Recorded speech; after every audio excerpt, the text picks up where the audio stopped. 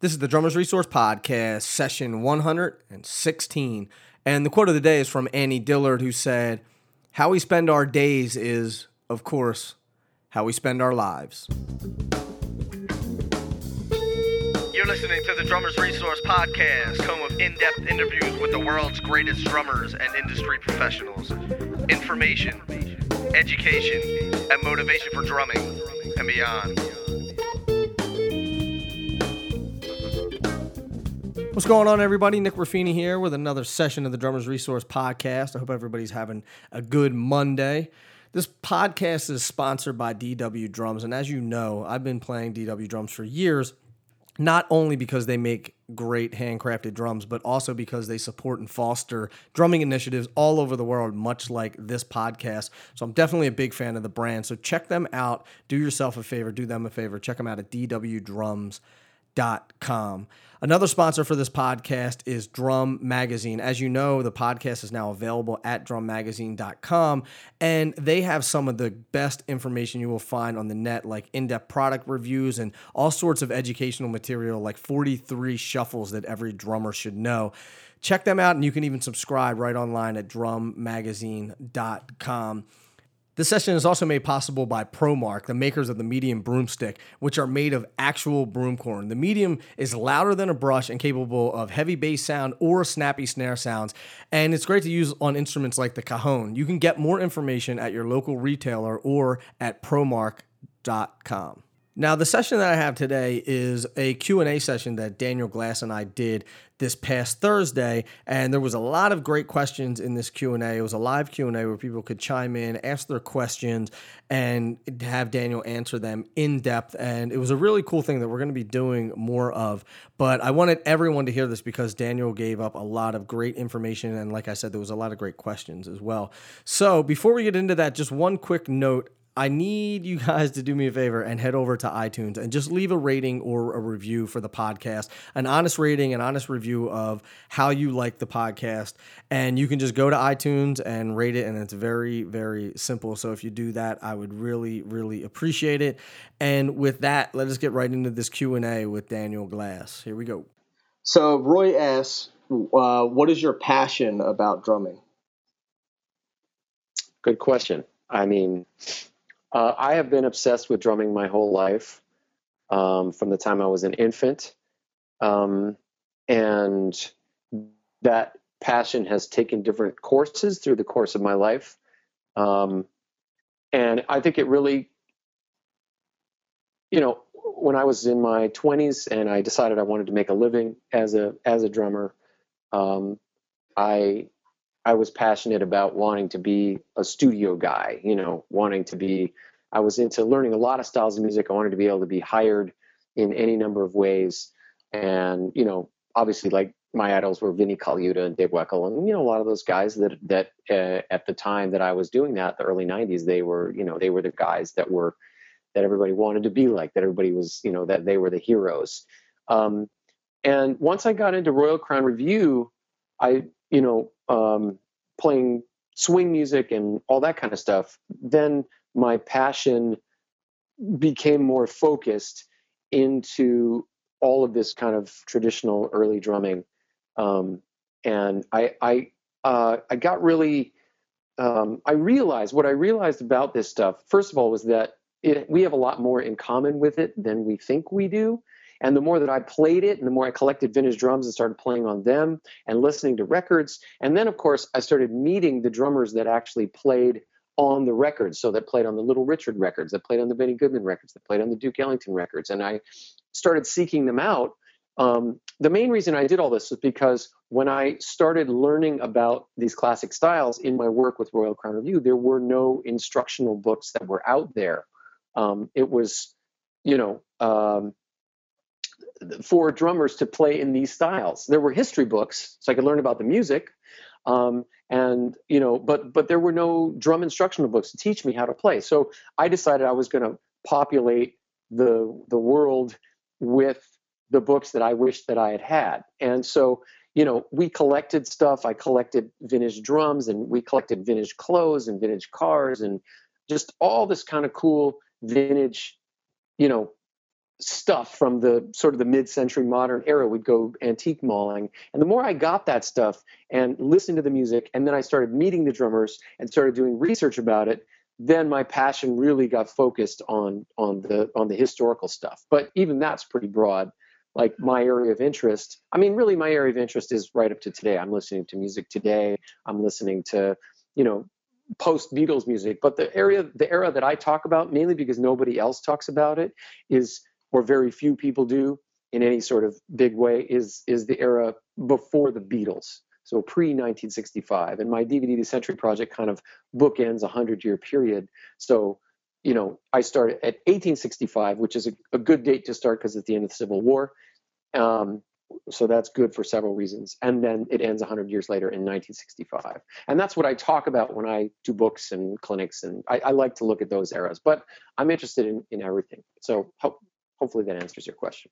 Daniel, a lot of the stuff that you do, like you mentioned, is chronicling sort of the stuff that nobody really talks about. And I always try to stress the importance of learning the lineage and learning where this stuff comes from, because not a lot of people go back far before the Beatles and all of that stuff. So, and you had mentioned how you wrote these books and these DVDs about things that you wish there were books about. So just go through your books really quick, just so everybody knows that stuff is available out there and what they're about. Well, I'd say if you're interested in what I'm about, then the great place to start is the Century Project DVD, which is a nice overview of 100 years of drum evolution and music evolution. And there's demonstrations and performances on vintage gear. And it's like a documentary. It's kind of a lot. It's like a drum clinic and a documentary and a Q&A all rolled up into one. And that's sort of a good starting place. If in that DVD, I use 11 vintage drum kits. So there's all these beautiful drum kits set up behind me that kind of span that 100-year period that I'm talking about. So I made an entire other DVD, a companion DVD to the Century Project, which is called Traps, which really focuses just on the gear. So if you're into vintage drums, I sit down with this guy, John Aldridge, who's one of the world's great experts in vintage drums. I wouldn't call myself an expert. I'm a guy who's super into it and passionate about it, but there are guys that are like, whoa, and he's one of those guys. And so we just talk about vintage drums and cymbals and, everything imaginable about the gear. So if you're a gearhead, that's a cool DVD. The books that I have, those books then go within that 100-year period and they look at certain things in different times. So I focus a lot on early rock. I wrote a book with Steve Smith a couple of years ago, which is called The Roots of Rock Drumming, in which we interviewed 23 of the legendary guys that were there at the earliest years of rock and roll, the dawn of rock. Mentioning this stuff, and I'm just like pulling it off of my. Oh, he's got the books. Some of them are blues guys, some of them are jazz guys, some of them are big band guys, some of them are country guys. And what's so cool, I'll spill the beans a little right now, but I'm going to start doing a podcast. And we're going to put it out via the Drummers Resource podcast. I don't want to say too much about it, but it's going to give me the opportunity to really, really dig into all of this information that I have. Because like a tweet or a Facebook post or a clinic can just only cover so much. And, so I'm going to be able to really dig in a lot deeper to it. But the Roots of Rock Drumming is interviews. And then we found all these amazing pictures. There's also a 3-hour DVD on that book that has raw footage from the interviews that we did with the various guys. So you can actually see them on camera and see what their vibe is. I also have a book called The Ultimate History of Rock and Roll Drumming, which is more of a decade by decade look at rock. So it starts in 1948, around the beginning of rock and roll, and it goes all the way up to the year 2000, and it breaks it down decade by decade and style by style. So there's like 28 subgenres of rock and roll that I cover, everything from art rock to prog rock to blues rock to fusion to just all these different styles, anything related to rock, all the way up to shoegazer, shoegazer rock. And then I also have a book that I did with Zorro, which is called The Commandments of Early Rhythm and Blues Drumming. And that specifically looks at the 1940s and 50s. And it's sort of a prequel. I don't know how many of you out there are familiar with his book, The Commandments of R&B Drumming, which is a really well-known instructional book, terrific book. And I worked with Zorro, and we created a prequel. His book covers 60s, 70s, and 80s R&B drumming, and my book is a prequel which covers 40s and 50s R&B drumming. And just like Zorro's book, it spells out the whole history. So there's all kinds of charts and graphs and pictures and fun. Again, everything I try to do with history is to make it fun, make it accessible and help us here in 2015 to like just really understand why we should know about the history and how cool it is and how much it relates to us and what we're doing today, both technically speaking, but also, the styles that we play today, how much they grew out of this stuff. And how, by the way, for those that are, trying, it makes you more creative, gives you more options in your toolbox to be more creative in an original band. Say you're in a modern rock original band. If you know about historical styles of drumming, you could dial some of those techniques in and make your sound different than every other band that's doing what you do. If you want to be a working drummer, understanding about traditional styles is, those are still all around us. I noticed another of my students, Lachlan, is online now. And Lachlan and I have been working not only on getting his jazz playing together specifically, because that's what he wanted to work on, but also like, how much if, he's working as a freelance musician and, he's a younger guy in his 20s wanting to get his career going. But to understand these classic styles and the nuances of them will make you more employable, because so much of the work out there, if you think about bands that play weddings, bands that play, blues clubs, bands that play corporate events, bands that play classic rock shows, all of that stuff relates to what I'm talking about. So the Commandments book I did with Zorro was 40s and 50s, and the instructional part of that book is shuffles. And it's like the ultimate book about shuffles, because in the 40s and 50s, shuffles were at the heart of all of American popular music, and they came out of rhythm and blues. So if any of you have ever seen my Modern Drummer festival appearance, I do a clinic on shuffles, and I talk about how like reggae comes from American shuffles, how hard rock comes from American shuffles, straight eighth rock comes from American shuffles, how ska and rock steady music, also Jamaican, how gospel drumming comes from shuffles. Like all these things that are today very major styles in the world. Of course, blues drumming comes from shuffles, but shuffles are like, they go beyond the blues. They've influenced, hip hop, funk. And they're probably one of the least known grooves how to play. Right. People know like a rock shuffle, so they know that. Maybe they know the Purdy halftime shuffle. Other than that, maybe not. Maybe one Stevie Ray Vaughan-ish shuffle, right, which is always like demonstrated really badly because most people play shuffles. They're like, it's like, I'm falling off a cliff. Like there's always this terror in people's eyes when I ask them to play a shuffle. So it's a whole, totally. It's a whole thing, man. And when I teach, I get into the history. I don't just teach, here's what your right arms and legs do.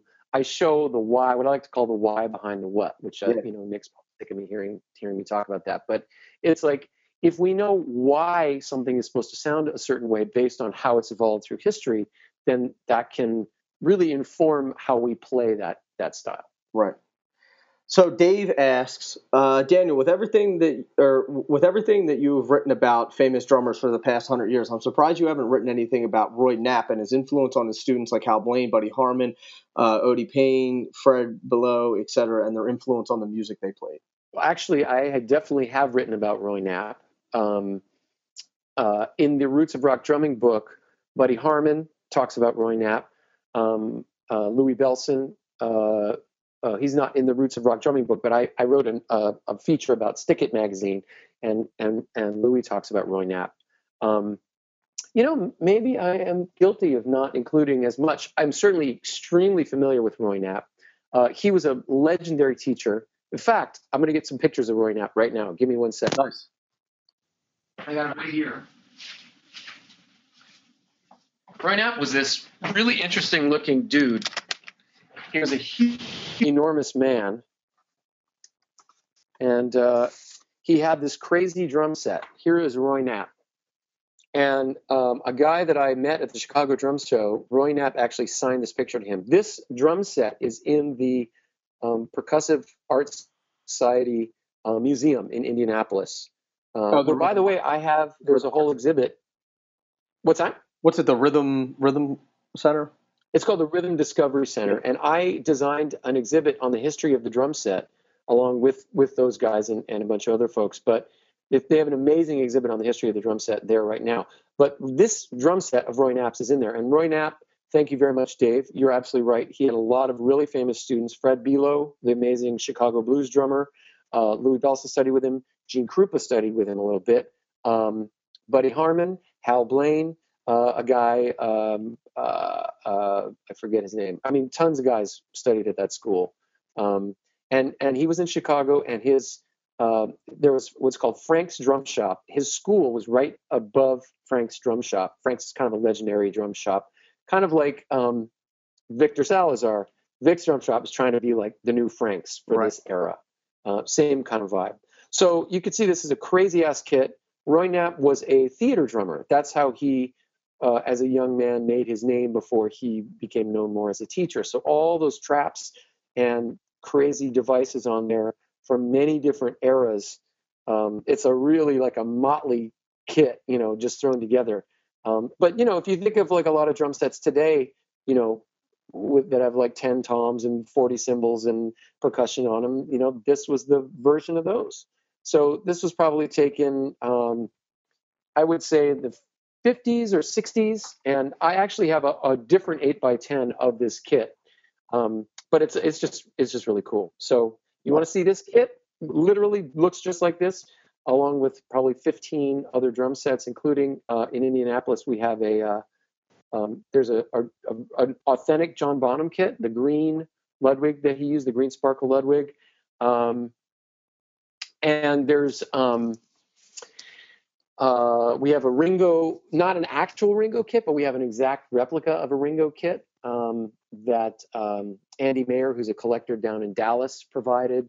Three of the drum sets from the Century Project, my collection, and one from a buddy of mine in California are there, and then a bunch of stuff, other stuff that's really cool. Oh, and there's a killer Neil Peart kit in there right now from like the Fly By Night era of Rush. So it's the kit that's like all chromed, that particular one, and you can actually go sit behind it when the dudes are there. You can get your picture taken with it, like the whole 9 yards. Nice. But anyway, so it's an amazing exhibit, and Ndugu Chancellor's kit is there that he played on Thriller, the Michael Jackson album Thriller. Nice. Glenn Cochi, who plays with Wilco, his kit is in there. It's kind of cool because when you see Glenn Cochi's kit, it's like a modern version of this, because Glenn uses drums and percussion in a hybrid manner, which is kind of more and more what drummers are doing. A lot of drummers are doing nowadays, and that's how drummers used to use the drum set back in the day. So anyway, terrific question, and I hope that we definitely need to give Roy Knapp his due. Maybe a podcast on Roy Knapp. Mm-hmm. So Mike asked, were you much of a history buff before your RCR days, or do you feel like the music drew you into that era? The music drew me in, man. I mean, I wasn't. I remember you told me a story about how you were, and correct me if I'm wrong, but you were sort of like a rock guy, and then you were thinking swing, and you were like, I want to be more rebellious, and I want to sort of, I want more edge to it, and then you realized that the stuff did have a lot of edge to it, right? Yes, absolutely. It's interesting because sometimes when you talk, yeah. Well, I'm glad you picked up that much, because mostly when I start talking, like eyes glaze over, and people are just, people are like, oh no, there he goes again. The reason I like to tell my story a lot is because I wasn't some guy who was raised listening to this music. I grew up in Honolulu, Hawaii. We didn't have any of this kind of music in Hawaii. Well, not entirely true, but I mean, I didn't listen to big band music. I didn't listen to, I grew up listening to Ian Pace, Deep Purple, Black Sabbath. I was into heavy rock, Jimi Hendrix. That's what I played in all of my first bands. And I had no thought about any of this historical stuff. And it wasn't until I got into Royal Crown Review that I really I was just blown away at how much the band rocked. I mean, if you guys get a chance, like, go on YouTube and just check out some Royal Crown Review live videos of performance, and you'll see, like, we rocked. Like, we were all, other guys in the band, all of us had grown up listening to rock music. So we were, really, we were really coming from that perspective, At the same time, the music was so unusual. Like, it was different. Like, I always like to say, it swung, but it wasn't swing. It had a bluesy chord progression, but it wasn't the blues, that we think of when we think of Chicago blues or Stevie Ray Vaughan. And it was called, even early rock and roll is called rock and roll, but it doesn't really sound like, and I'm definitely doing a podcast on this, it doesn't sound like what we think of when we think of rock and roll today, So I was intrigued and I was excited because as a guy who grew up playing rock, I played very aggressively. And I realized that the way Royal Crown Review played traditional classic music, they felt the same way. So it was kind of a match made in heaven. And that's why I was like, as soon as I played with them the first time, I was like, okay, we're meant to be together, But I had a lot of learning to do because I didn't even understand. I didn't know most of the artists. I learned the songs, of course, the repertoire, and there was a lot of original material that we were working on. But then they would be like, well, for this song, why don't you do like a Louis Jordan thing here, and then on the chorus go to like a prima shuffle. And I'm just like, what are you talking about? I had no idea right what this was. So they started schooling me, and it was tough, like, because I thought I was, I thought I knew my stuff. I thought I was a pretty badass jazz drummer, but I'd be playing Tony Williams or Elvin Jones-y stuff, or very heavy big band things, and they would look at me and go, no, man, that's not it, So that pushed me in this direction. And I think the thing that really sold me was when I started meeting and seeking out the drummers that had played on the records that we were, covering or that we were using as our inspiration. Right. One of the first guys I met was a guy named Johnny Kirkwood, who was an African-American jazz drummer around LA. He was a working guy, so like he played a lot, like say when Jimmy Smith, the jazz organ player, would come and do a week at Catalina Bar and Grill in LA, he would hire Johnny, because a lot of times they would just hire local guys for some of these things. And he was like, no one had any idea who he was. He was a guy, working guy, get hired, do gigs. Well, I found out that he had played with Louis Jordan for 5 years, from 1950 to 1955. And Louis Jordan, most people don't know who he is. If you've read any of my books or seen my DVDs, I talk about him a lot. Mm-hmm. He was like the Jay-Z, I like to say, of the 1940s. He was the most popular African-American artist in America, and popular outside of America as well. But today he's not very well known, but he was extremely influential. He influenced everybody, like all 23 drummers we interviewed in our Roots of Rock drumming book. The only common thing among them is that they were all influenced by Louis Jordan, like right. All of them, that shuffle. They're all like, yeah, man, when I was starting out, that Louis Jordan shuffle, like that was really the beginning of rock and roll. Louis Jordan had been in Chick Webb's band, Chick Webb, the famous drummer band leader. He had been an alto player in his band. And when the swing era kind of ended in the early 40s, he went his own way, and he took the idea of a big band, which was a danceable, swinging kind of organization, and made it smaller, but he still made the music swing. So while other guys went off in a more bebop artistic direction, Louis Jordan kept it in that danceable entertainment, swing, blues kind of based thing.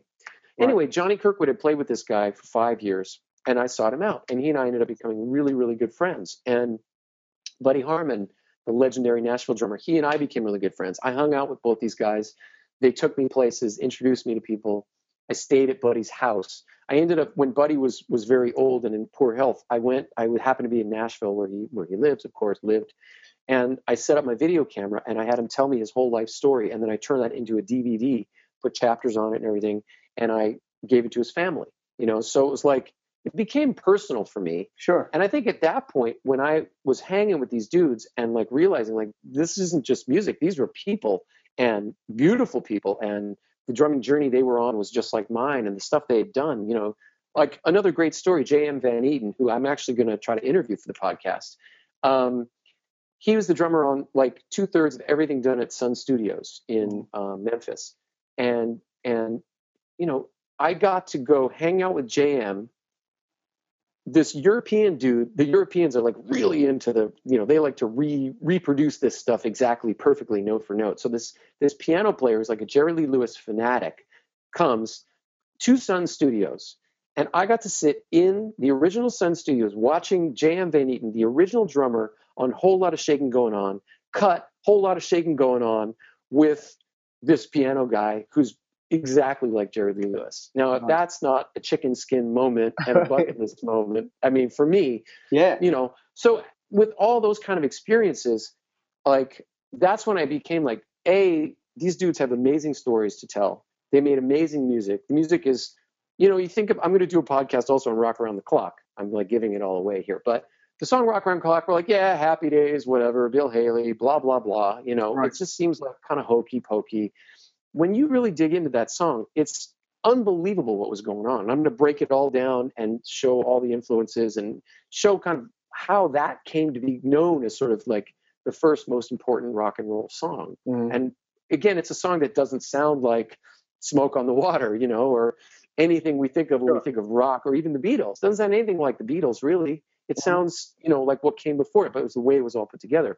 So again, I met the drummer, Dick Richards, who was the Comets drummer. I saw the original Comets play there, about 10 years ago at the opening of the Rockabilly Hall of Fame. They had a guy. It was all guys who had been in the Comets in the 50s, and they had this guy named Jacko from England, who I swear to God, you close your eyes, you think you're listening to Bill Haley. Really? So he, it's like you were watching the frickin' Bill Haley and the Comets. Now, maybe to some people out there, it's like, so. But to me, once I got into all this was like life-changing. And that's what I'm trying to do with what I do as an educator and an author in particular. I mean, what I do as a musician, I play a lot of different kinds of music, but I'm just like trying to share this insane passion I have because it's just so cool. It's so cool. Like, I just want everybody to know about it, You have a ridiculous amount of information too, man. You're like a walking encyclopedia. Some of the conversations that we've had have just completely blown my mind. And you're like, oh yeah, that was that. And then this did this, and then this, and this is why this happened, and this is why this happened. And then things come into focus a lot more. So then when you hear something. And then I always finish by going, isn't that cool? And I said, I don't know, man. I glazed over. And no, I mean, right. You've taught me so much over the years, just history of things and where they came from and why things are the way that they are, rather than just accepting them to say, well, that's just the way they are. You say, no, this is why. And then once you start to understand why, then you start to hear the differences. And like I said, it sort of brings everything into focus, and you can understand the music a lot more. So. The next question, speaking of where things originated, Mark asked, who do you think originated the double shuffle?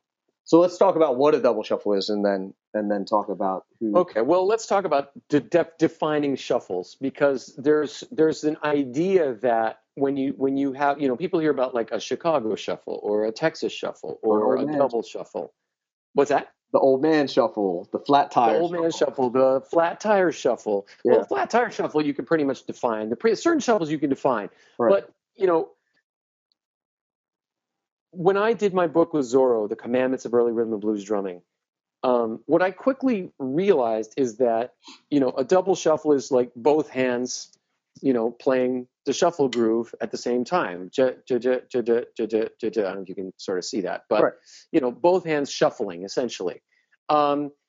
And when you listen to Chicago blues, you hear guys playing a double shuffle. When you listen to Texas blues, you hear guys playing a double shuffle. When you listen to New Orleans blues, so the double shuffle, some people would say, well, that's a Chicago shuffle or that's a Texas shuffle, and what one guy called in Chicago a Chicago shuffle, another guy in Texas might say, no, that's the Texas shuffle. So rather than defining my shuffles that way, the way I tried to think about a region of the country was to listen to a lot of music that was made in that area, in that region, because in the 1940s and 50s, when the shuffle and blues and R&B and rock were all coming to fore and bubbling up, you had, these little at the time was like rock in the 1970s, or hip hop in the 70s. It was totally underground. It was not mainstream. It was considered to be, black music, which with a very negative connotation. It was not something that respectable, white mainstream America listened to. Right. So what's great about that is that nobody was paying attention to Sun Records, where Sam Phillips had this wacky gear and he was able to make this slapback reverb happen. Mm-hmm. that when Elvis and Johnny Cash take off, everyone's trying to mimic that, but they couldn't because he had this crappy gear in this crappy studio and had this way of doing it. But so you get from all these little studios, these little independent labels, is really the beginning of what we think of as independent labels, just producing their own records, putting them in the trunk of the car, going out and selling them in stores, aiming to play it. It was very, very regional. So when you think of Texas in the 1940s and 50s, you can actually listen to stuff that was very particular to Texas. So when I listen to that, that's how I make my determination of how I would characterize Texas blues, and I would call it Texas blues. So I would use some examples of shuffles that are common in Texas blues. For example, when I do clinics about shuffles, there's a shuffle. So you're emphasizing the third partial of the triplet. Say that again. Two triplet, three. You cut out there for a second. What's that? You cut out there for a second. Oh, I'm sorry. That's okay. So talking about Texas shuffle, that guitar players, T-Bone Walker, doon chick doon, they would hit the third partial of the trumpet instead of it being chung da chung da chung. They'd play the backside doon chick doon chick doon. So drummers would imitate that, and you hear a lot of that, and you could hear that in everything from T-Bone Walker in the 1940s to Albert Collins in the 1960s to Stevie Ray Vaughan and ZZ Top in the 70s and 80s. And so all those people are from Texas. So now I can say, okay, I can make some generalizations about that, but I do break it all down. I talk about a lot of different shuffles. There's a shuffles index in the book.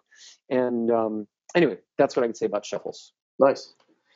So this is an interesting question. And by the way, Dave Randall wrote in, and he said a really nice comment about the exhibit. He said, great exhibit. I work in Indy every month or so and check out the museum every time they change things up. Thanks. Oh, nice. So thanks, Dave, for checking it out. And again, if you get anywhere near Indianapolis, I think now they've extended it. It's going to run through the end of 2016. Oh, nice. So if you're there for PASIC, which if anybody's not planning on going to PASIC, I strongly recommend going to PASIC and checking. Yeah, it'll probably be up through, because in this year, 2015, PASIC is in San Antonio. But next year, it's going to be back in Indy. And it'll be there through the end of PASIC of next year. Awesome. And shouldn't spill the beans, but right now I'm working on maybe taking it to a much, much bigger museum. Awesome. Yeah. So we'll see what happens with that. I like it. Keep tight-lipped. I won't say anything more, but to really expand it and make it something insane. Not that it's good. It's good now, but it's a small museum. Yeah. All right. So let's say Brian asked, let's say you come up upon Max Roach, Elvin Jones, and Art Blakey. You can sit down and learn from one of the veterans. Which one would you choose? And why? Those kind of questions are impossible. I mean, I could tell you, I don't even. I think if being the history-oriented guy that I am, I think what I would ask them is who they were influenced by, because each of them has a really, incredible career, massive amount of stuff recorded over many, many decades. Mm-hmm. There's been a lot of transcription and discussion. But to me, what always makes it so interesting for me to understand a player more when I'm trying to say I'm playing an Art Blakey song, if I know what influenced Art Blakey and I go back and listen to that, it gives me a deeper awareness of Art Blakey. And the best example of this is John Bonham. And I talk about John Bonham a lot because everybody knows John Bonham. John Bonham is a good reference for everyone. And John Bonham, it's like the first thing, I won't get too into Bonham, but the first thing is that, everybody wants to get the Bonham sound, right? They all want to sound like John Bonham. So they go in the studio and they have this mic or, this kind of drum or whatever. Just for starters, most people who want to sound like Bonham don't bother to go look at any pictures of John Bonham's drums. That might be a good place to start. And when you do that, what you realize is that his bass drum is a 26, and it's not a 20. It's 26 in diameter, and it's not 18 inches deep. It's 14 inches deep. Because when you have such a big drum, if you want to get it to be clear because it's so big and not just sound like a booming mess, then the bigger the diameter, the shallower the depth is generally the rule. Now, you don't have to go that way, and I'm sure other people have done other things, but that's generally how bass drums traditionally are designed. Stanton Moore uses a 26 as like an auxiliary kick that he has set up next to his kit with his. And the second thing you'll notice is in that 26, there's no hole cut, there's no venting in the front head, and there's no muffling in the drum. None. Zero. And that's partly why Bonham gets this incredible sound. Thirdly, if you look and learn about John Bonham a little, you realize that he was influenced by Gene Krupa, was his idol. There's a famous quote that he said that in one of the John Bonham books, when Zeppelin first got to play at Carnegie Hall, he was super stoked because this was the stage where the very famous Benny Goodman and Carnegie Hall record was recorded, which was a very important record when he was growing up. So Gene Krupa was everywhere when John Bonham was growing up, and we don't think about that. But if you want to sound like Bonham, not only sound like him, but think about where he was coming from as a player, you got to think about that stuff. Right. So, once you know all that, then and by the way, when I just did the Chicago Drum Show in May, and this year I've created a new clinic because it's the 80th anniversary of the dawn of the swing era, which dates to 1935, is when people say, okay, the big band swing era started in 1935. And they even date it to a certain show that the Benny Goodman Orchestra did. Of course, Gene Krupa was the drummer. So in a tribute to that, I took the original studio recording of Sing Sing Sing, which is actually 2 parts on a 78, and they're kind of wedded together, but there's a part 1 and part 2. And it's like a 9-minute song. And DW was kind enough to build me a 26 by 14. They built me a Krupa kind of replica-ish kit using the classic shells, cool vintage pearl finish, and 26-inch bass drum. Now, when you hit a 26-inch bass drum I use the Aquarian modern vintage heads, which are kind of like faux calf skin, because that's what Gene Krupa used. When you play a drum like that, and it has nothing in it, and it's not vented, and you feel like somebody wrote an email to me after and they said, man, I was like in the 20th row and I could feel that bass drum. I could feel the wind almost from that bass. I could feel the pulse, when you hit that, it is something unlike anything you've ever experienced in your life. Because in the world we live in today, that's just not really an option for most people. Right. It's like 22, 24, fill it up with a bunch of junk, vent it. It's like you're hitting a box mostly. Right. Sometimes you get a little of the tone.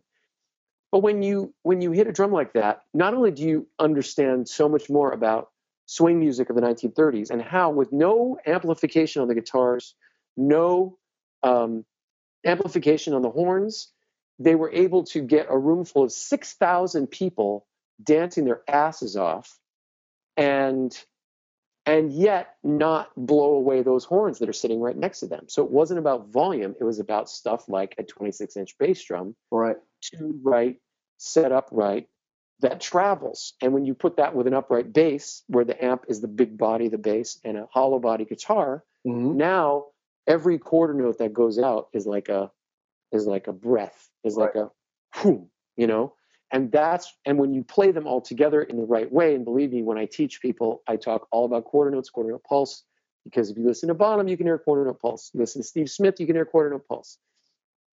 Yep. That all goes back to that time, Count Basie Band, and I'm getting probably way off topic. But anyway, so, that's just an example of, if you know more about your heroes, then you can play better, more like them, understand them more deeply. And that's why I would ask Max Roach and Elvin and Art Blakey.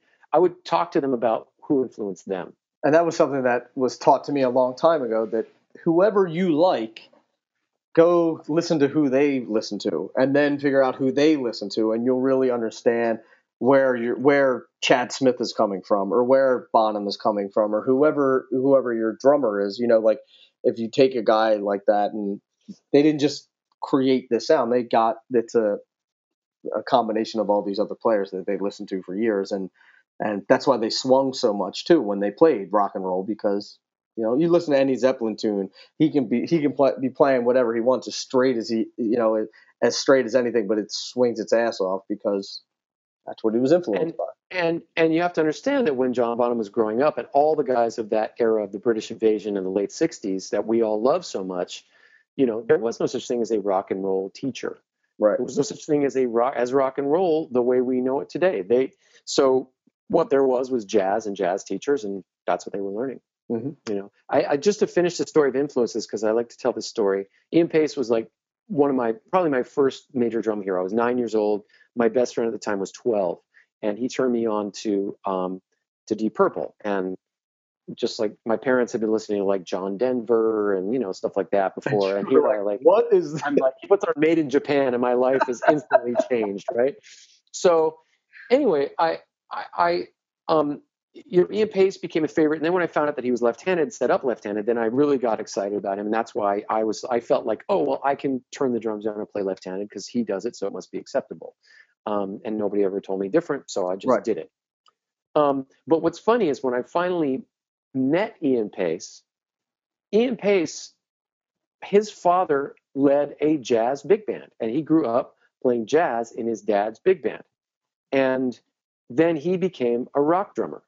I listened to Ian Pace, and I started out as a rock drummer, and then through approaching jazz in more of a rock and roll kind of way, worked my way back to those styles. So you get this like trippy full circle thing where the jazz guy becomes a rocker who then influences other rockers who then become jazzers. Right. So it's, it was full circle, man.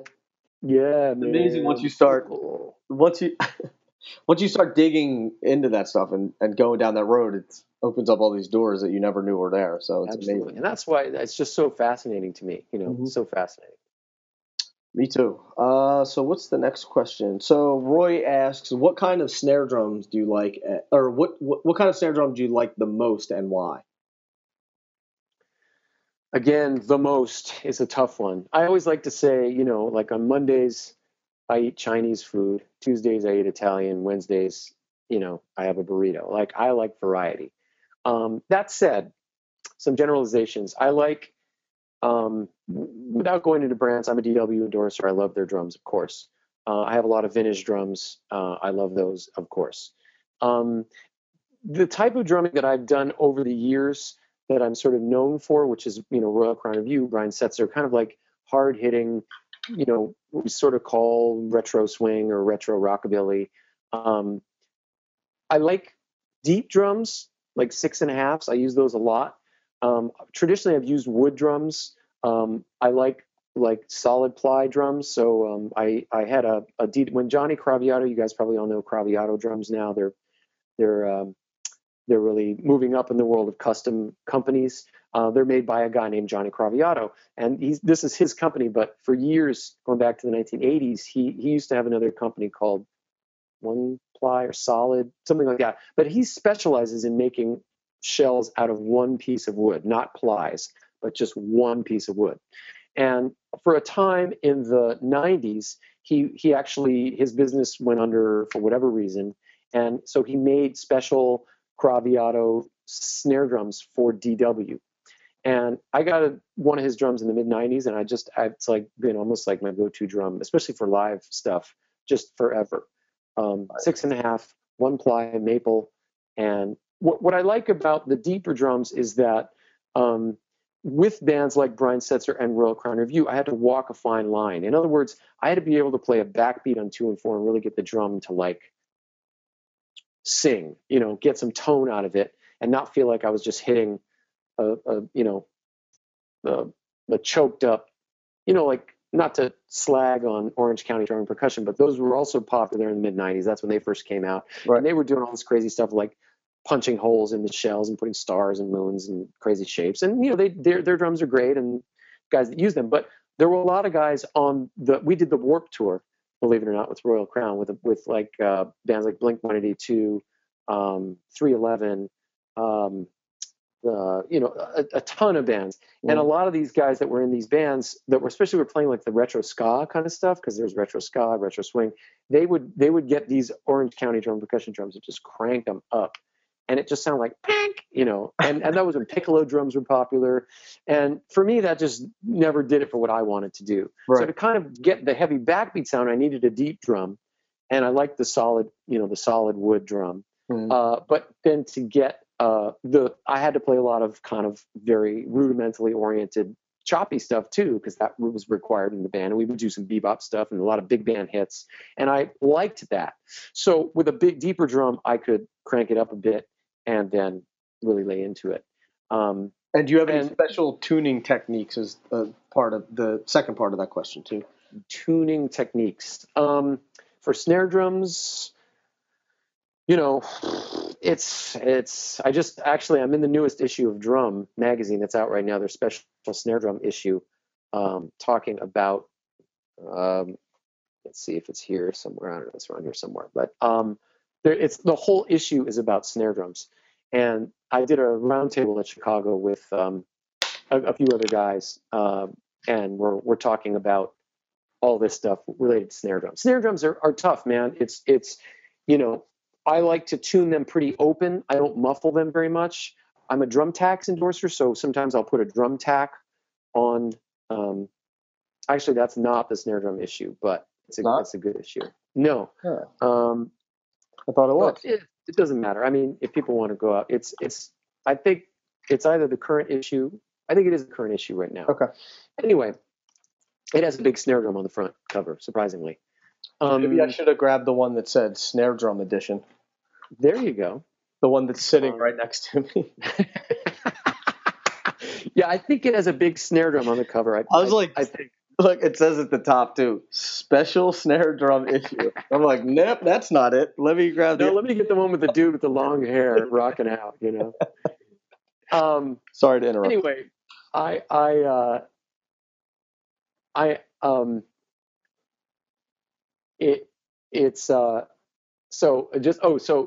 I use drum tacks if I need to do any muffling, but I like open sounding drums. I like, if you listen to the classic guys like Buddy Rich, Gene Krupa, the way that those guys played, they hit hard, but they did a lot of fancy stuff, and the drums rang out. Wang. Yeah, show the picture actually. Scooch it a little over. It's a really cool picture they took from above, looking down on us, having breakfast very early in the morning at sort of this big open area at the show. It's cool. I just really like that picture a lot. Yeah, where was that? Chicago Drum Show? Chicago Drum Show, yeah. Nice. Yeah. So that's sort of the main area, and there's a cafe there, so the tables are like people want to hang out and have a drink and stuff. So that was early. It was like 8:00 in the morning when everybody had been doing the show, and then up late. But anyway, I like open sounding drums. I like open tunings. Now they're not going to work for everything, of course, right. But for what I do, that's cool. Now recently in New York City. I've been living in New York City for 5 years, and I play in New York. I don't do so much kind of heavy, big bandy stuff. I play a lot more really quiet gigs. I work with a lot of singers in small combos, or I'm doing small jazz gigs. And what I like on for those, I have a DW jazz series. I think, again, it's a one ply. I'm not sure, but it's definitely a maple shell.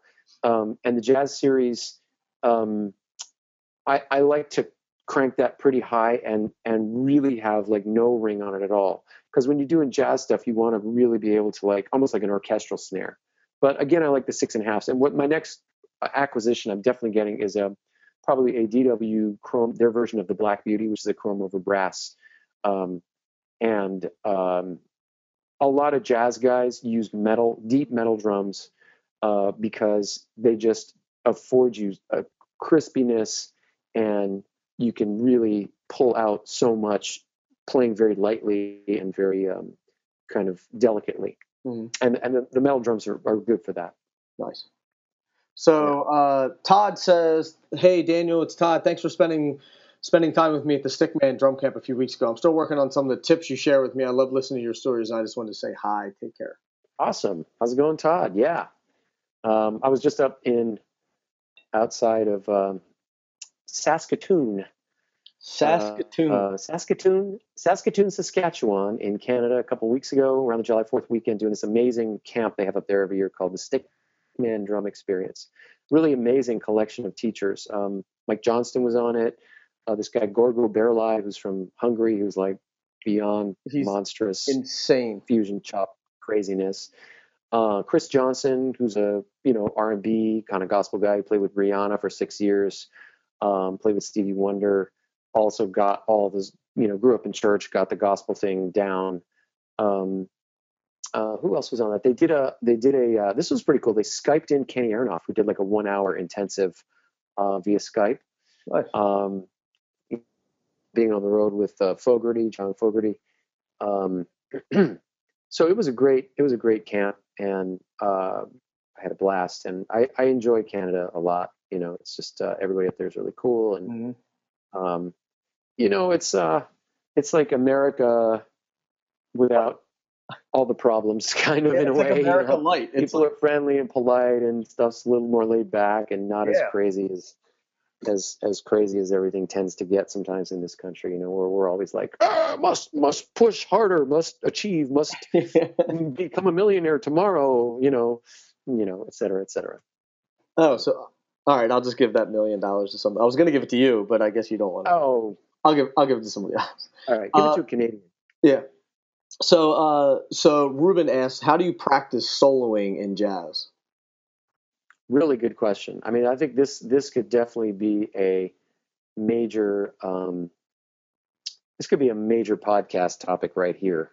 I should do. Are you making notes of this? I should be writing all these topics down. Well, I didn't write this one down, but I will.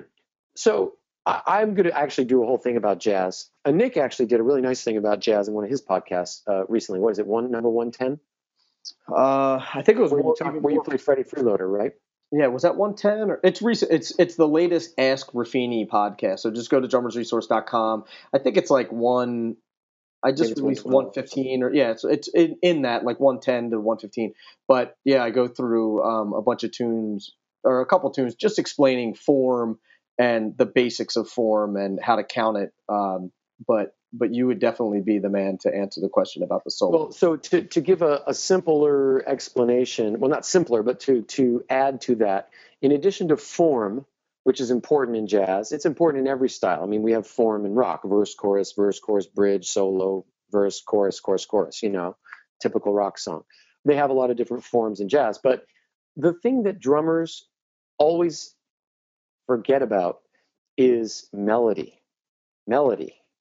And the problem with drummers is that, when you think of, like, there's a classic meme that was running around Facebook, and whoever's been in a marching band knows this exactly. So it's called The Star-Spangled Banner from a Drummer's Perspective. And it goes like this. Oh, say, can you boom, crash by the dawn's early boom, crash, and the roll, So, like, that's how we think about music. We don't know melodies. We don't know lyrics. We don't even know the titles of the songs half the time. We're just like, the questions we always ask are, how fast, what tempo, right, and what style? And then we're like, off to the races. And the problem with that, when you get to jazz in particular, is that when it comes time, like, jazz is a conversation.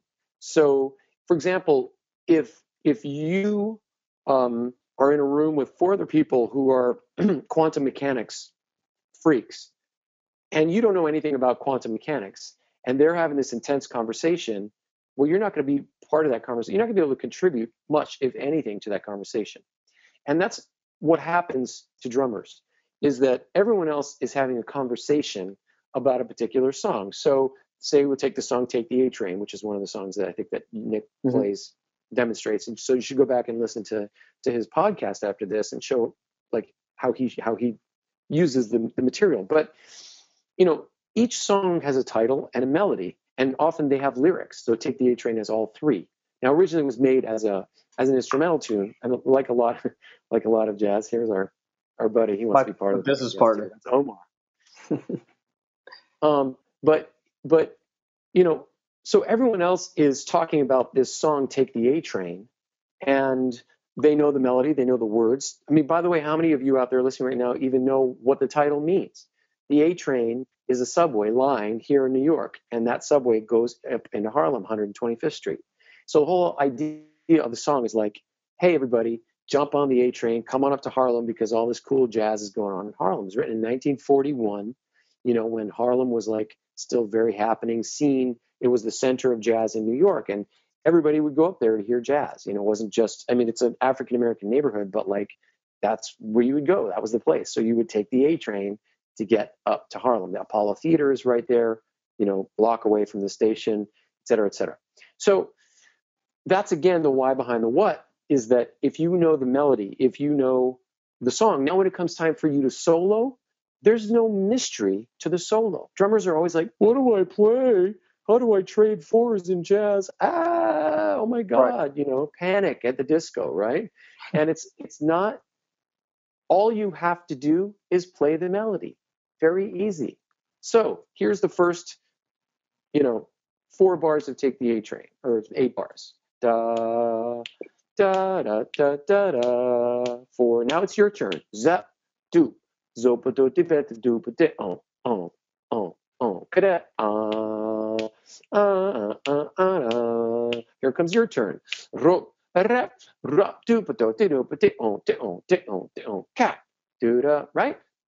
Easy. That's it. Once you know the melody, that's all you need to know. And then even if you have no jazz chops at all, just play the notes of the melody on your snare drum. If you play it well, it totally suffices, right? So people tend to think like, oh, I have to spend 20 years of my life working out of the Ted Reed book and the John Riley book and develop all this facility in order to be able to solo in jazz, because you hear great jazz drummers do that.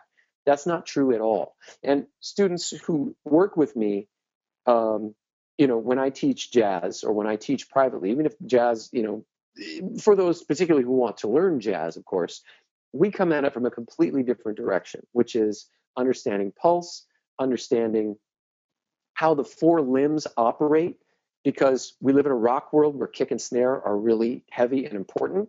And in jazz, it's just the opposite. The ride cymbal and the hi-hat are what have to be heavy and important, and the kick and snare have to be minimized. So we have to learn about the role of each of the 4 limbs, and I build this in a very basic way. Then we get some basic hand technique, understanding how to move from surface to surface, how to strike a surface, because again, in the world we live in today, you really don't need to be able to do that, because you got a microphone that's going to crank it up, and make you as loud, or add reverb and make you echoey. So you could put, a pinstripe head on your tom, and it's going to eat up all the overtones. But that doesn't serve you. That doesn't help you to actually be able to get a sound out of the drum, to right. tune the drum, to strike the drum, these kind of things. So this is how I approach it. And then I approach melody and how do you phrase as a jazz drummer, so that we get into it by learning tunes and coming at it without thinking like you've got to spend all this time on these books. Because if you don't understand the concept of pulse and balance, then learning all the facility, you're not going to sound like a jazz drummer. You're going to sound like somebody who can get their arms and legs to do stuff, but that's not going to help you understand jazz. And I think that to add on to what you're saying, like I know for me, if I was playing and I had to solo and I didn't have a melody, they just said play a solo, I would sort of I wouldn't know. The whole time I'd be thinking, I'd be like, all right, what can I play now? So even if you take this approach and dumb it all the way down and say, all right, I'm going to take Mary Had a Little Lamb and play it on the drums and just right? You start moving that around the kit. Next thing you know, you can be doing all this hip stuff just off of Mary Had a Little Lamb, and then you never have to think, what should I play? Just play the melody, like you said. And, Take the A Train and soloing through that may be tough in the beginning because you're thinking of the melody, you're thinking about what you're playing and all that stuff. But you can take something. And great point, super great point, great point. This doesn't just apply to jazz. This applies to soloing in general. Right. But you can always simplify. So if you find that you're stumbling and trying to do too many ideas, stay with the melody, simplify. And if you listen to someone like Steve Gadd solo, we all love Steve Gadd solos. At least I do. Nick, you probably do too. I mean, I could listen to Steve Gadd all day, and he doesn't really have as many chops as a lot of other drummers. I mean, he doesn't have that many chops. He uses his ideas. It's always kind of the same, and yet it never gets old for me. Why? Because it is so melodic, so rooted in his conception, his ideas. And what I'm going to do, if I ever get any time, is there's been this Steve Gadd solo that's kind of making the rounds on Facebook. I think you posted it, Nick, or you shared it or whatever. The Los Angeles Clinic one? Yeah, Los Angeles Clinic. Yeah. What year was that from, did it say? 76, maybe? Was it that early, 76 or? I'm not sure, but it might be a little later, but probably from the 80s. It's funny because he kind of looks like he's a janitor. Like the clothes that he has on, like it looks like he was like just comes out and and then the next thing you know, he plays this badass solo. And my cat is starting to yowl now. She sounds like she's being tortured. You hear that, Nick? Can you hear that? Yeah. The cat. Oh God, she can go off. She's an old lady, and she's deaf, so she has no idea how loud she is, and she really works it. I mean, when she wants something, it's like she's being tortured to death. All right. So you're laying on the couch. Evil owner. But anyway, what I want to do with this Gadd solo is I want to kind of do an analysis of it. And one of the most important points is how he builds his ideas, how he lets his sticks fall, how he gets a sound, how he uses dynamics. He builds the idea. And that's the thing with drummers. We're so nervous when we solo. We try to throw every idea in all right off the bat. Mm-hmm. And we don't allow it to just build. And most, and we get sort of wrapped into hearing the Thomas Lang solo and the Gergo Barreleyes and these kind of guys that are so taking this to such a high level that we think that that's what a drum solo has to be. But in reality, those drum solos are meant for drummers. And if you take a guy like Gadd or a guy like Gene Krupa, another great soloist, those solos were meant for non-drummers or non-musicians. That's why Krupa was so popular, because not only could drummers relate to him, but non-drummers, non-musicians could relate to him. So, Gadd is the perfect modern example of that as a soloist. That's why I love what he does, and that's why he is so popular.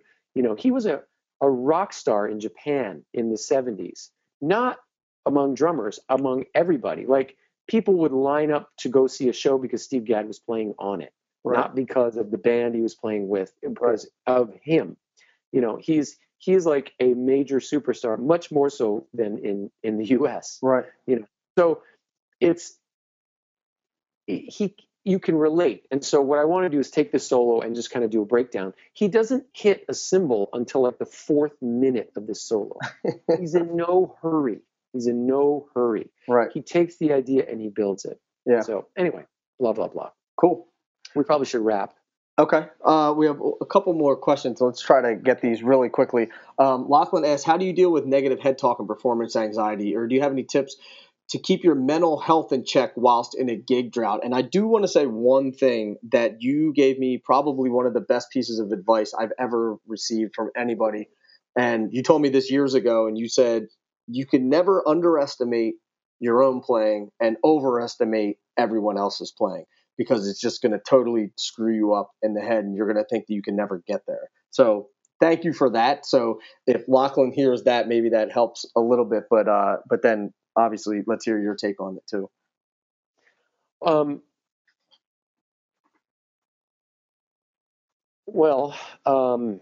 Negative head talk is a tough one, and I don't think it ever goes away.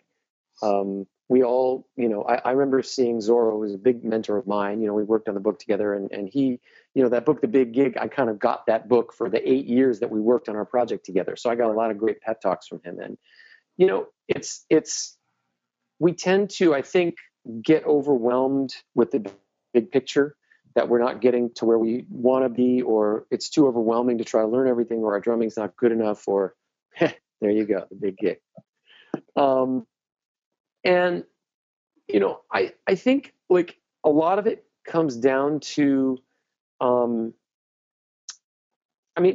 luckily you've asked a couple different questions. There's negative head talk and performance anxiety. So that's what happens when you're on stage, and that's one thing. And then keeping your mental health in check while in a gig drought is kind of a different thing. One is more of an instant panic, and the other one is more of a long-term kind of fighting depression and those sort of things, you know. But what I was going to say is, you know, Zorro writes this huge book about the big gig. He's one of the most inspirational, energetic, motivated people I know in my life. And 1 year at a PASIC, this is when the big gig came out, and so he was kind of promoting that and talking about all these issues. This young teenage girl raises her hand, and she's like, you know, you're, you know, so famous. You've done so much in your career. You seem so self-assured. Do you ever experience, like, you know, negative head talk, to use that word? I don't remember exactly the term she said. And this is after him talking about the big gig for like an hour and just being like rah rah rah. And she said, do you ever experience like self-doubt or confusion or whatever? And he goes, every day. Every day. Mm-hmm. So what we have to remember is, and we have to give ourselves some credit, is that we have taken on, as drummers, trying to get into a great band, trying to make a living, you know, whatever level that your thing is at, you know, you've taken on an art. It's not like you're learning accounting and you sit around going, man, are my accounting skills like really up to par? You know, am I really like knocking people out with my accounting skills? Is my, you know, data entry, you know, no, I mean, those people go to their job, they enter data for 8 hours. They probably hate every minute of it, by the way. And then they get their guaranteed salary, and then they go home and they turn off and they watch TV. And you could have that life. Nick, you could have that life. I could have that life. Mm-hmm. It'd be a lot safer. It'd be a lot steadier. It would be a lot more regular. There'd be more security, perhaps. But for me, and I know for you, Nick, and probably for most of the people on this list, certainly for Lachlan, who's a student of mine who I know, and we've been working together now for a while, you know, we can't do that. We just can't. And we've taken a huge, bold step to like get out there and try to really go for it as an artist. And even if you're a kid in school and you want to get into this band, or you want to make first chair in drumline or in the orchestra or the band, you know, you're going for it. And so you have to give yourself some credit that it's not easy to do. And there's a lot of people also trying to do that. And so, you know, we have to kind of be like kind to ourselves. And, you know, when you're in a gig drought, Nick turned me on to this guy, Gary Vaynerchuk. Is that how you say his name? Yeah, Gary Vaynerchuk. He's like this crazy motivational speaker, social media whiz kid, millionaire, hyper. He's not slick. He doesn't wear a suit. He doesn't get up on stage. He sits up at his computer and yells at it and curses 4-letter words. And he's so real that that's what makes him awesome. He's just like a regular dude. And all he wants is to like for everyone else to succeed. And he's right. Like, that's his whole thing. So I've been listening to like, I like those books to get me pumped up, you know, and I read business books, by the way, because I think of what I do, and Gary Vaynerchuk would agree with me, that as soon as you say, I want to make a living as a drummer, I want to be a drummer for my career, guess what? You're in business for yourself, whether you like it or not. So too often we focus only on the musical parts. We don't, and this is a whole other topic that we can, right. we could do an entire Q&A or an entire podcast about this, or, you know, but we need to think of ourselves as a brand. And one of the things that Gary said in this book I was listening to yesterday, which just resonated with me, is like, you know, he's like, well, some of you might be saying, man, things are really terrible and really slow right now. I have no money to get this going and, you know, whatever. And his answer is, you're super lucky because you have all of that downtime to like put your brand together. Right. You know, right now, I mean, and I was talking to Nick about this, I'm kind of in a slow period. The first half of the year is super busy for me. The second half's, you know, starting to really come together. But, you know, like July and August are dead months. And I, you know, believe me, I'm like, I got a house in LA with a mortgage. I got an apartment in New York with a rent. You know, I got to earn, man. Right. And we've been hitting it hard when you're in the downtime. So one of the things I did was, you know, Nick and I have known each other for a long time, and I'm really impressed with what he's done with Drummers Resource. He's really made an incredible kind of community out of it, and a place to hang and get knowledge and get inspired. And we went out and had coffee, and it was like, hey, let's do some stuff together, So out of all of this, because we live near each other, he lives, close to New York, I live in New York, and it's now all of a sudden, after like what was panicking me before, where like, I got all this downtime, now I'm like so excited about where things are headed, the direction that things are headed. So use the downtime as a way to plan the next move.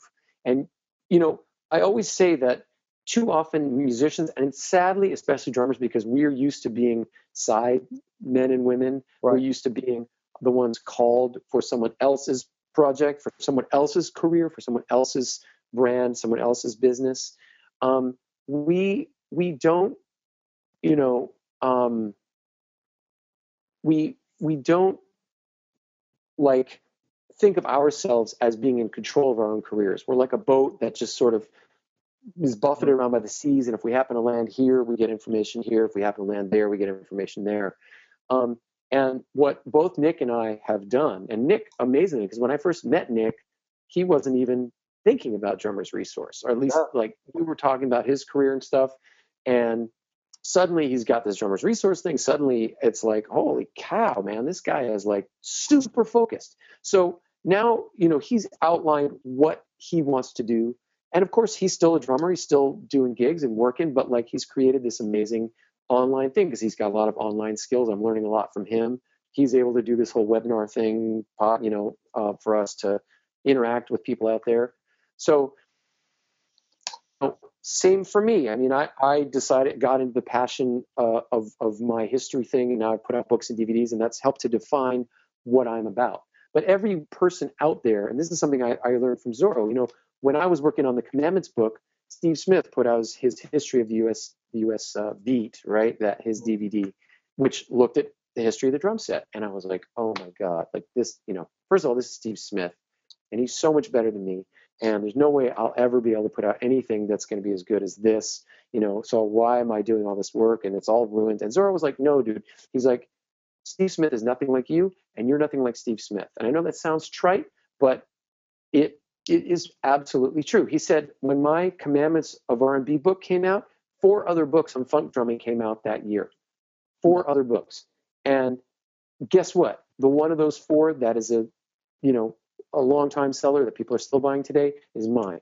Why? Because it's part of my business. It's part of my hustle. It's a part of how I present myself to the world. It's part of my brand. Mm-hmm. So that gave me a lot of hope and inspiration.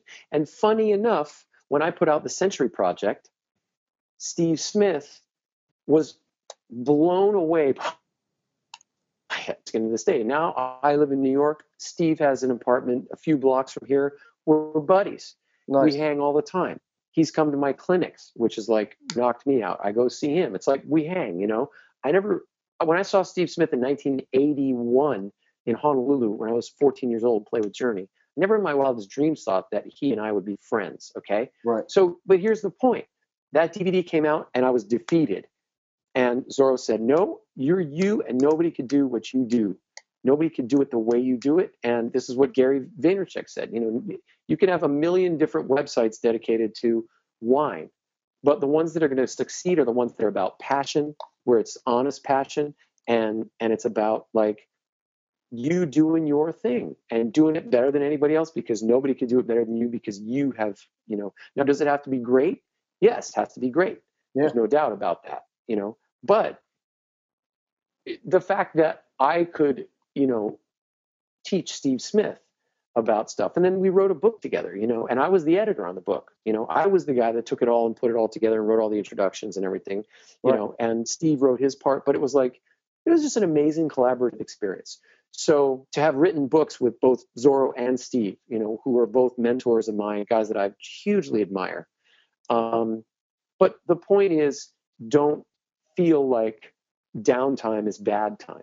Right. And I guess we could get to the other half of Lachlan's question too. But I mean, definitely, like, if we set our course, if we set some goals as far as what we want to do with ourselves as drummers, as musicians, as artists, long-term goals, short-term goals, and we really start formulating. This is another great example I'm reading a book called The E-Myth right now, which is about how most businesses are started. Say you bake cakes. Well, most people who start a business are really good at baking cakes or something like that, playing the drums. So they started a business and they go, I'm going to open a cake shop, and the business fails. And why? Because they're thinking only about, they just think if I make good enough cakes, then everyone will buy them and I'll have a successful business. But they don't understand there are other aspects to being an entrepreneur and running a business. Right. The doing of that thing is just a small part of it. So, we as musicians, drummers, have to see ourselves in the bigger picture. We have to understand ourselves as a business and start to formulate, well, what's that business going to look like? We have to see the future of the business. We have to envision what the finished product or the more finished product will look like so that we can work towards that, rather than just doing whatever's happening right now. Oh, well, I'm selling cakes, but now I don't know how to deal with this because now I got to do the accounting and I got to do the cleanup and I got to be there to open the shop and I got to pay the rent and then I got to bake cakes. Right. And oftentimes the business starts growing and that's when it dies because they don't know how to transition into the bigger picture. So that's what I'm trying to do all the time, and looking at guys who, whether it's Gary Vaynerchuk or it's Nick, or it's Steve Smith, who's an incredible businessman, or Zorro. These guys, they have learned how to create their brand. Or Stanton, go to people who are doing what you do and ask them a million questions and then copy them very politely in your own way. And what you put out will look nothing like what they put out. Right. If it's truly, about your passion, what you've spent all your time focusing on. Mm-hmm. So, I mean, the knowledge is, I was just talking to my wife the other night, like, it's amazing how much knowledge is out there about whatever you want to study. There is books upon books upon books and other people who have done sort of, the same thing. And to touch on the business side of things, you and I are professional drummers, but how much time do we spend literally behind the kit versus all the other ancillary things that are going on, and it's probably professional part. It's 90% professional and 10% drummer. Yeah. And how do you get time to even practice that much anymore? Or, well, you're a good practicer. I'm not. But I just try to book as many gigs as I can, and that helps me keep my chops up. Yep. That's the working man's way to keep getting better and then staying focused. But I do practice. And what's great is through my teaching, I'm also able to really continue to define and hone what I'm teaching. Right. Or fundamental things that I teach about. Absolutely. And one other thing for Lachlan, somebody told me a long time ago, Johnny DeFrancesco, who's a good brother of the great Joey DeFrancesco, said, if you don't have gigs, then just create them. So put a band together, and anybody you want to play with, man, for the most part, unless it's like, Lenny Kravitz or something, you can call them for a gig. And Lenny would probably play the gig too if you paid him enough. But anybody that you want to play with, just put the gig together and hire them for the gig. Say, hey, man, I need a guitar player. I need a bass player. I need a keyboard player. We're going to play these tunes. You're the band leader, and you book all the gigs, and you'll never be out of work if you hustle on your product and put it out and handle your business. Then you'll never have to worry about the phone not ringing anymore. That I can guarantee you. When I got out of music school, I got a house. I was in Los Angeles, and I got a house out in the Valley, and it was really easy at that time to find a lot of houses that had been like owned by musicians or rented by musicians. So I found a soundproof garage that was all kind of basically done. It wasn't anything fancy, but I could practice there. And if I wasn't working, which I wasn't a lot in my first couple of years out of music school, it was the hardest years of my life. I was really struggling I was studying with Freddie Gruber. I started studying with Freddie, and I was just learning, but it was like really tough, man. There was nobody hiring me. My phone wasn't ringing. Or it was a lot of not paying gigs. Mm-hmm. But I went to, I would just organize sessions in my garage. I just would have a session every few days. And that was part of the reason why I got that space. And I would just jam with all kinds of people. And sometimes it worked out. We did amazing kind of things and had growth. Sometimes it didn't. But I had band rehearsals there, bands I was working with. And I just made it my business I said, look, I don't care. I cannot do anything else, so I'm not going to do anything else. I had some crappy day jobs. They were all day jobs that I could leave at a moment's notice, that didn't matter, that as soon as something happened musically, and I was all in, I went all in. And you kind of have to do that, especially if you want to make a living. I don't know how many people out here want to make a living at it, but it just, it's not an easy world. It's never been an easy world. Right. But it's exactly what Nick said. Like, make it happen. Create your own. Yep. That's definitely the moral of it. That you can do it yourself. So don't leave it up to anybody else to do it. So I think that's a good place to wrap up, man. We're about an hour and 20 minutes in. Thank you to everyone for being a part of this. If you want to learn more about what Daniel does, check him out at danielglass.com. If you want to learn more about what I do, check me out at drummersresource.com. Also, be sure to keep an eye out for Daniel's new podcast, which is to be coming out through the Drummers Resource Podcast Network. That sounds so fancy, but it's going to be a great podcast. And thank you to everyone for being a part of this. And if I can make one more little advertisement, in addition to teaching drum lessons, I also do career consultations. And I got a lot of, like for Omar, for example. Yeah. I'm trying to teach him how to not jump up on a desk. But I do career consultations, and a lot of people come to me with some of these questions, like how do I kick my career into high gear? How do I get into social media stuff? I've just been DIY basically for so many years between bands I've been in. Royal Crown Review was a very DIY band. I mean, we were signed to a major label, but we were always in our own little world, so we had to create stuff ourselves.